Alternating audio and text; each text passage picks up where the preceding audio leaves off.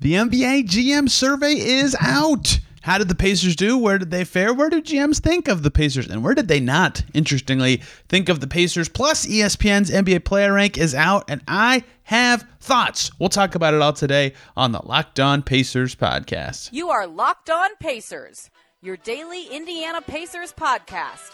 Part of the Locked On Podcast Network, your team every day. Happy Thursday, everybody, and welcome into another edition of the Locked On Pacers podcast, where we, of course, talk about the Indiana Pacers. As always, my name's Tony East. I cover the team for Forbes and SI, and today, fourth solo show in a row. Apologies for that. Guests tomorrow, Monday, Thursday, and Wednesday of next week to make up for it. But today, we're talking about the NBA GM survey, one of the coolest things that comes out every single year. The NBA, via John Shookman of NBA.com, puts out a survey of the league's GMs on a variety of topics, and you get to hear a lot about what the GMs think of certain players, of certain teams, of certain offseason things. Lots of interesting stuff in there. And ESPN put out their top 100 lists, and spoiler alert, unless they think Bruce Brown's a top 10 player, they don't think he's a top 100 player.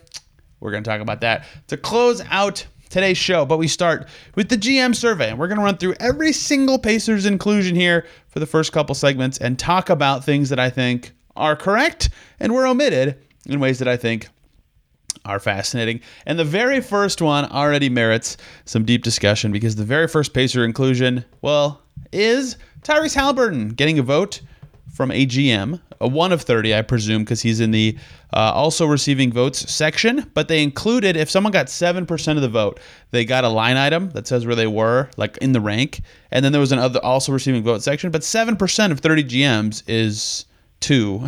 That's really 6.7%. So I'm assuming other also receiving votes is just 1. Tyrese Halliburton gets a vote from a GM for likely players to have a breakout season in 2023-24. So on one hand, that is definitely possible. He is very motivated to make All-NBA, $60 million plus potentially motivated to make All-NBA. He's also already very good, and taking a step forward could happen if the Pacers are better, if he finds ways to improve, if his defense grows. If he's a little more selfish, his scoring numbers will look way better.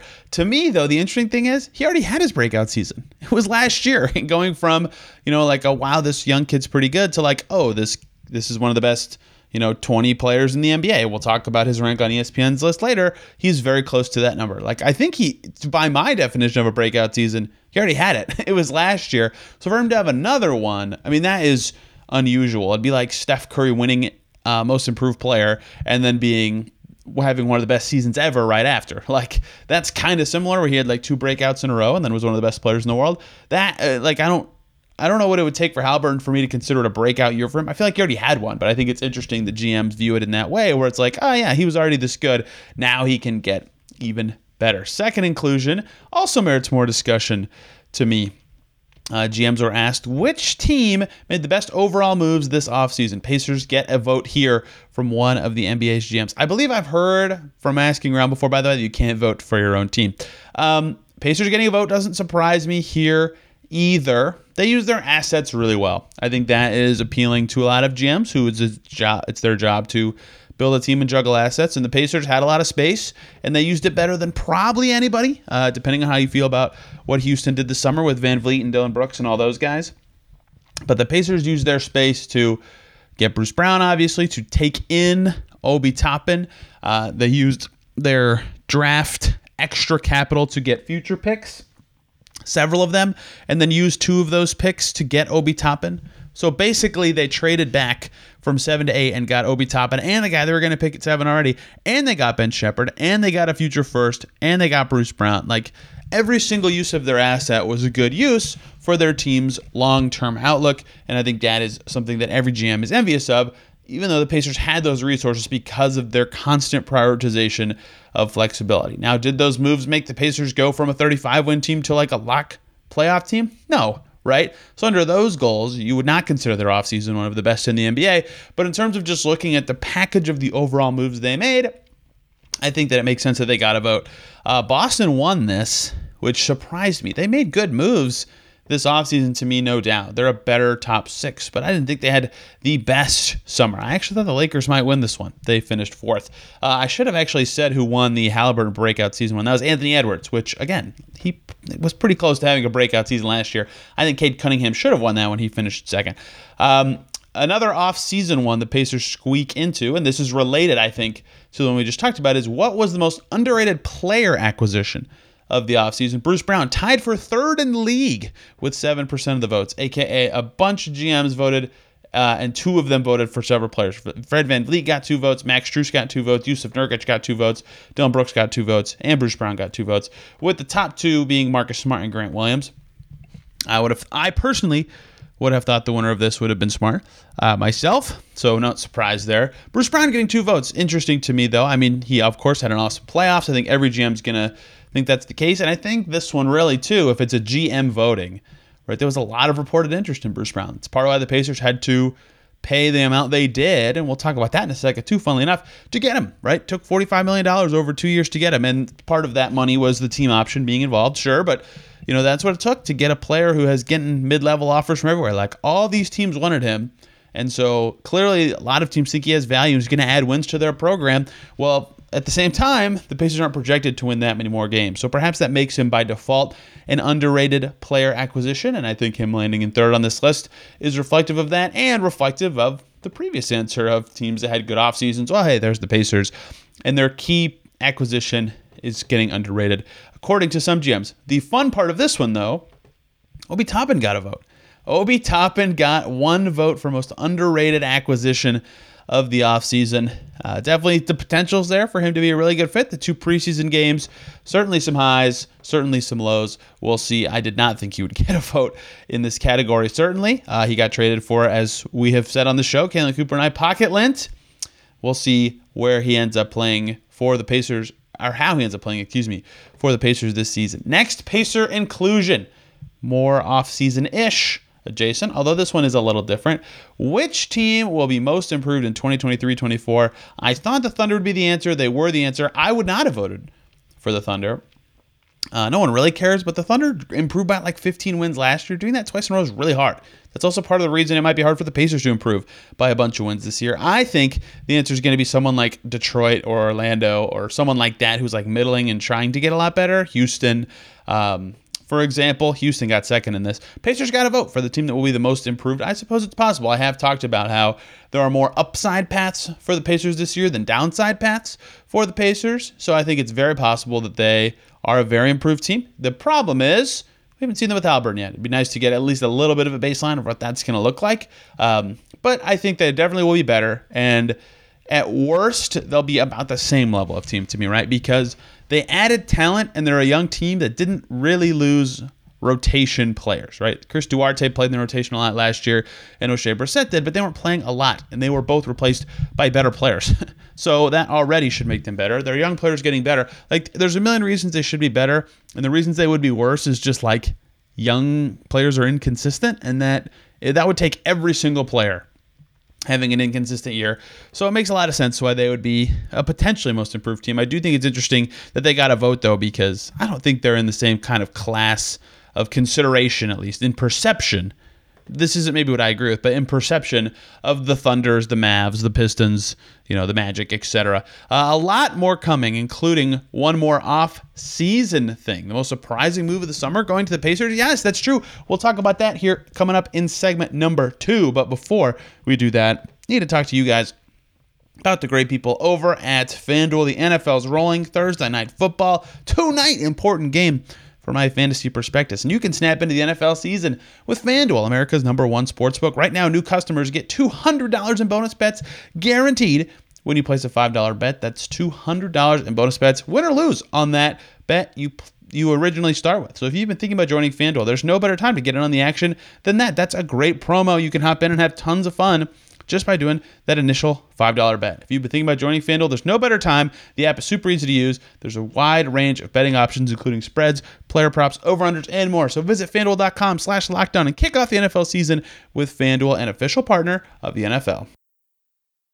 Thank you, as always, for making Locked On Pacers your first listen today and every single day. stay for your second lesson, jump on over to Locked On Pistons. Because like I said, I think Cade Cunningham is going to be the breakout year guy this year. Kuka Hill will have the latest on the Pistons and Cade Cunningham and their early preseason outlook. Interesting team. They have a lot of depth, low-key, on that Pistons team. The final off-season inclusion for the Pacers on the GM survey was really interesting to me because I was surprised that it was surprising, if that makes sense. What was the most surprising move of the offseason was the question. Bruce Brown of the Pacers, 7% of the vote. I think the surprising part, that word specifically, is what makes this a hang-up. Surprising is in like a player going to a certain team. I don't think that Bruce Brown of the Pacers is that surprising. Not that he was like, everybody was talking about him going there kind of thing. It's not like he's like the best fit ever, although he does check so many boxes for the Pacers. And part of what makes him such a good fit is he can do so many things for them. But I think the surprising part was the contract, like what it looked like specifically. And I think that is a more fair answer. Like, I don't think anybody thought Bruce Brown was getting $20 million a year, even if they knew the structure that the Pacers ended up getting him for. So I think that is what makes it a surprising move, more so than Bruce Brown to the Pacers specifically or anything like that. I thought Chris Paul to the Warriors would be the winner here. That is third. That is crazy. I can't believe he's even still on that team and playing preseason games and doing Chris Paul stuff. But Bruce Brown to the Pacers gets a shout there. Moving on to the coaching section. No rookies.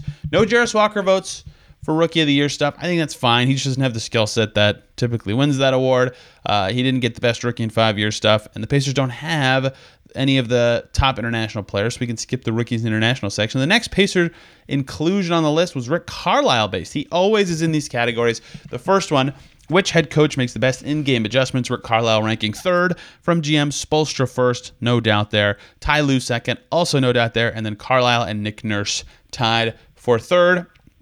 That is something Carlisle is very good at. He'll roll with a good lineup or change up this pace or switch up into his own at a good time.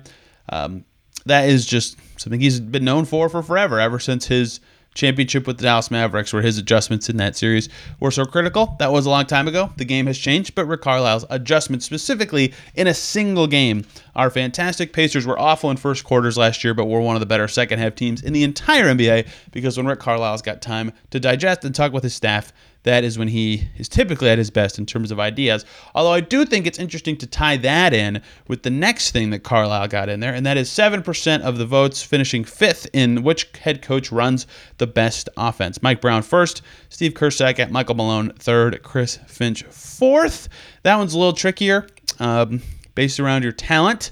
That is something that was a big appeal of Carlisle when the Pacers hired him, is he's good at sort of adjusting his schemes and personnels to the players he has on the offensive end. That was a big appeal, right, with Turbonis on the team, and he is still good at that.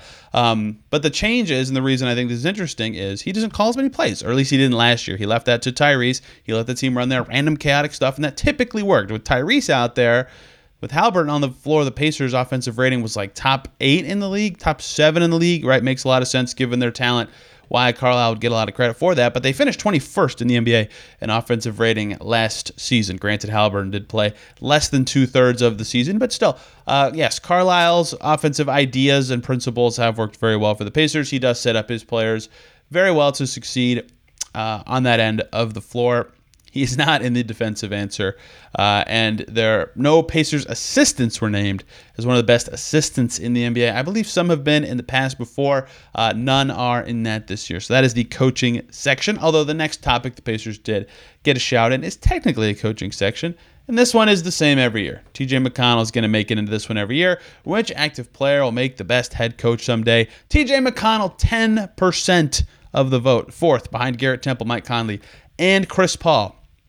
Fascinating, except not really. TJ McConnell is already kind of a coach, right? The year he broke his wrist and missed a bunch of the season, he was out, but he was still like practicing by being a coach and playing defense, even though he couldn't handle the ball because his wrist was broken. He would just like keep his arms around it, run with guys, and he would chat with guys all the time, and was kind of a faux coach in that role. That was really impressive. His dad's a coach, right? So he's got the genes for it. I do think that is sort of a thing, although not entirely. He's got the people skills to be a coach. Both, this is a little selfish way of talking about this, but like with me, he's always very good. I've seen his interactions with other people, teammates and staffers. He's very good in those settings. He understands basketball very well. I can tell you that from talking to him and watching him play the game. I just think in general, and he's kind of good on both ends, and he understands what it takes to be a decent offensive and defensive player. That's kind of all the makings of a great coach, and the former player background will certainly help him. I don't know if he wants to coach or what level he would coach if he did, but I do think that just given the premise of the question, that yes, he would be one of, if not, he'd probably be my number one choice. Just from interacting with people, although Chris Paul would also be a fantastic coach. What did surprise me, not because of who this person is, but just because I didn't think about it this way, Tyrese Haliburton got a vote in this category. But he also fits the description of a lot of TJ McConnell stuff. Very high emotional intelligence, smart player, understands the game very well. It's the kind of guy who coaches, has been basketball his whole life. His dad was a ref growing up, right? He's just really involved with the game. It would not surprise me if Tyrese Haliburton moved to the sideline one day, although I have no idea, again, if that is something that he's even interested in doing in his basketball career. A few more. This is, I think, the most the Pacers have been in these. They got a lot of one-off votes. They got a vote for most fun team to watch predicted this year. Denver dominated that, as they should. But the Pacers got a vote. They're crazy fast-paced style. Their high-powered offense got them in there. Like a lot of fast-paced teams are on this list. The Kings, obviously, who played super fast last year here. The Suns, who are playing fast now in the preseason, they're on here. The Lakers played really fast last season. They're on here. The Thunder played really fast last season. They're on here. Fast-paced teams are fun to watch. It doesn't necessarily mean they're good all the time, but they're definitely fun to watch, although a lot of the ones last year that were lightning quick were also pretty good. So I think that's true. I think the Pacers are a delight to watch, but what makes them more of a delight to watch if they win and play important games. That will certainly be more gripping for fans this coming season. This one really surprised me. This is probably the most surprising inclusion of the Pacers to me. Not because I think it's like a crazy answer, but just because I think that it's kind of slam dunked who the answer is. Which team has the most promising young core was the prompt. I'm surprised it wasn't Thunder 100%. Shea, Giddey, J-Dub, Chet, and that doesn't even mention all their other young guys who are all decent to good. Lou Dort, you could even call a young player. Like, they just have so many guys that are solid and young. I thought they would win. And then the Cavs are on there. That makes sense. They have Mobley and Garland and some other interesting young pieces like Okoro. But the Pacers got a vote here. They got a vote for the most promising young core. Technically, with one vote, they would be tied for fourth with the Rockets and the Pistons, behind the Magic, Cavs, and Thunder. I just don't think the Pacers have the same level of young core as the Cavs or Thunder. Mostly the Thunder. The Cavs have it on two guys. But either way, hey, good for the Pacers to get a vote here. And the reason that the vote for the Pacers would be that Haliburton's already really good, and he's only 23, and they have so many other young guys who could pop, right? Less than 4 years of experience on the Pacers, like you've got Jarris Walker and Ben Shepherd as rookies, plus Haliburton, plus Mathurin, plus Nembhard, plus Nesmith, plus Smith and Jackson, plus Toppin. I think that's everybody who at least is going to be potentially playing in the rotation this season. So a lot of interesting young talent that could develop into something for the Pacers. I get why they got a vote. I just was a little surprised that they got that one. And their final inclusion in the survey, which player is the best passer? Tyrese Haliburton got a vote. Tyrese Haliburton is a great passer, one of the best in the NBA. Nikola Jokic should have got 100% of that vote. Haliburton getting fourth. LeBron and Luka sandwiching themselves between Jokic and Tyrese. Two categories the Pacers weren't in that I thought they might be. Player who will make the biggest impact this season, or one acquisition that will make the biggest impact this season. So GMs have voted and said that Bruce Brown was an underrated acquisition and a surprising one. But none of them said he'll make the biggest impact. That surprises me, just because I think his impact on the Pacers will be pretty significant, just because he does so many things they need by being either a secondary ball handler or a good defender or a decent shooter if they need it. He's already shown a lot of this stuff. He set a screen a few times in their most recent game. And Lillard's a crazy acquisition, obviously, and Drew Holiday and Bradley Beal and Porzingis and Van Vliet. Like 5 All-Stars change teams. Those guys, by default, in theory, could make the most sense. But I'm surprised Bruce Brown did not get a vote when Yusuf Nurkic and Dylan Brooks did get votes. And then the other one is who will have the most efficient offense. This one would just be if the Pacers played every game, or if the Pacers played every game. If Tyrese Haliburton played in every game, I think it'd be very possible for the Pacers to get top 5 or better. Their offense is fantastic. They can really score. And they didn't even get a vote there. That one kind of surprised me. The Mavs, Heat, Suns, Bucks, Celtics, Warriors, Kings, and Nuggets got the votes there. And this is not surprising. I just wanted to note it to wrap this up.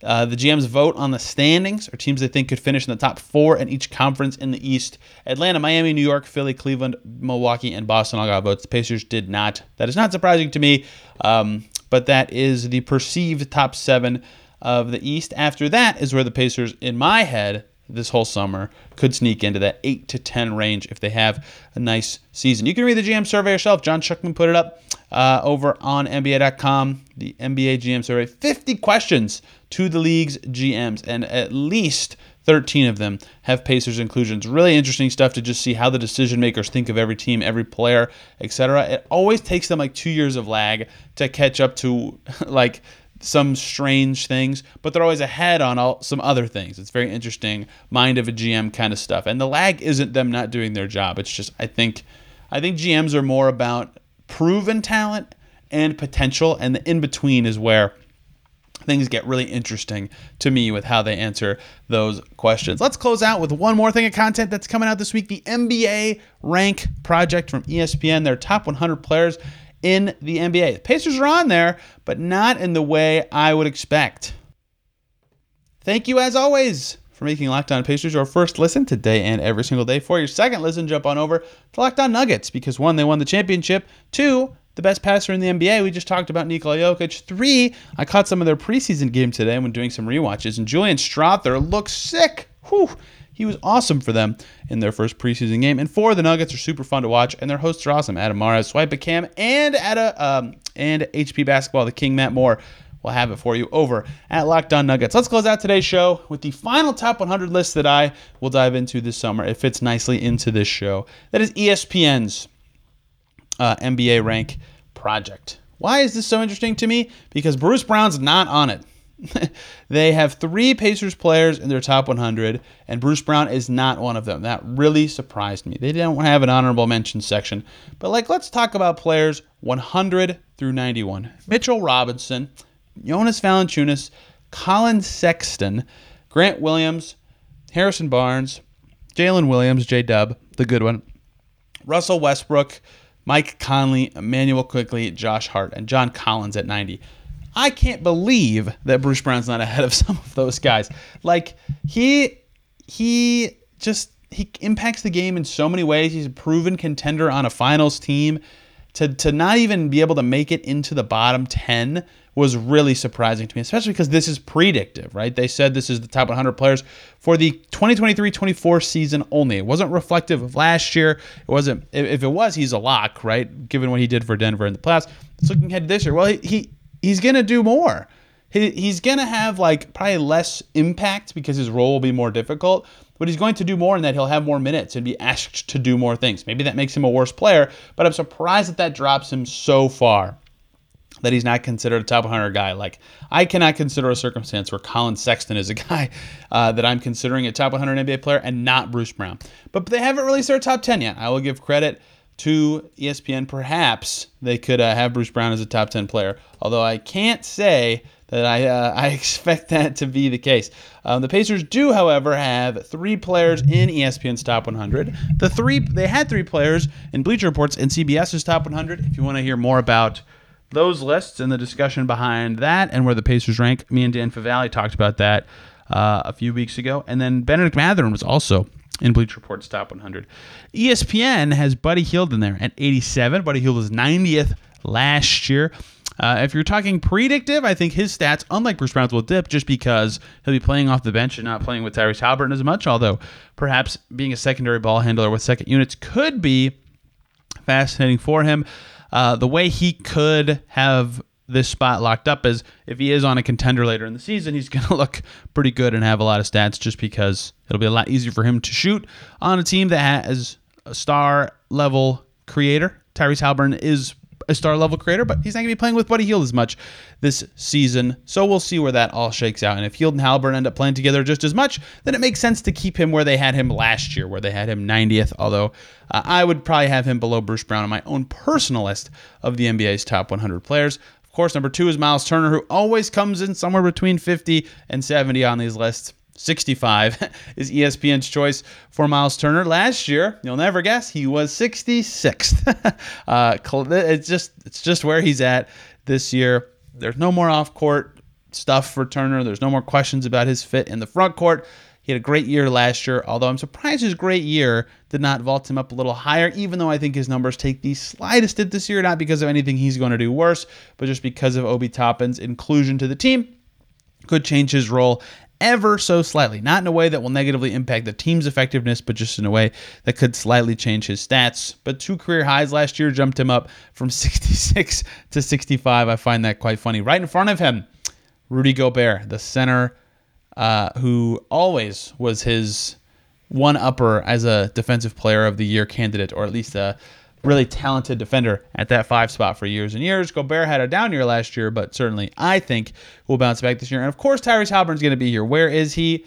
21. 1 spot off the top 20 players in the NBA. Not surprising to me. I think he is at that level personally. Last year on ESPN's NBA rank, he was 59th. What a climb. Fantastic. They did swing skills for some of the guys between 50 and 20.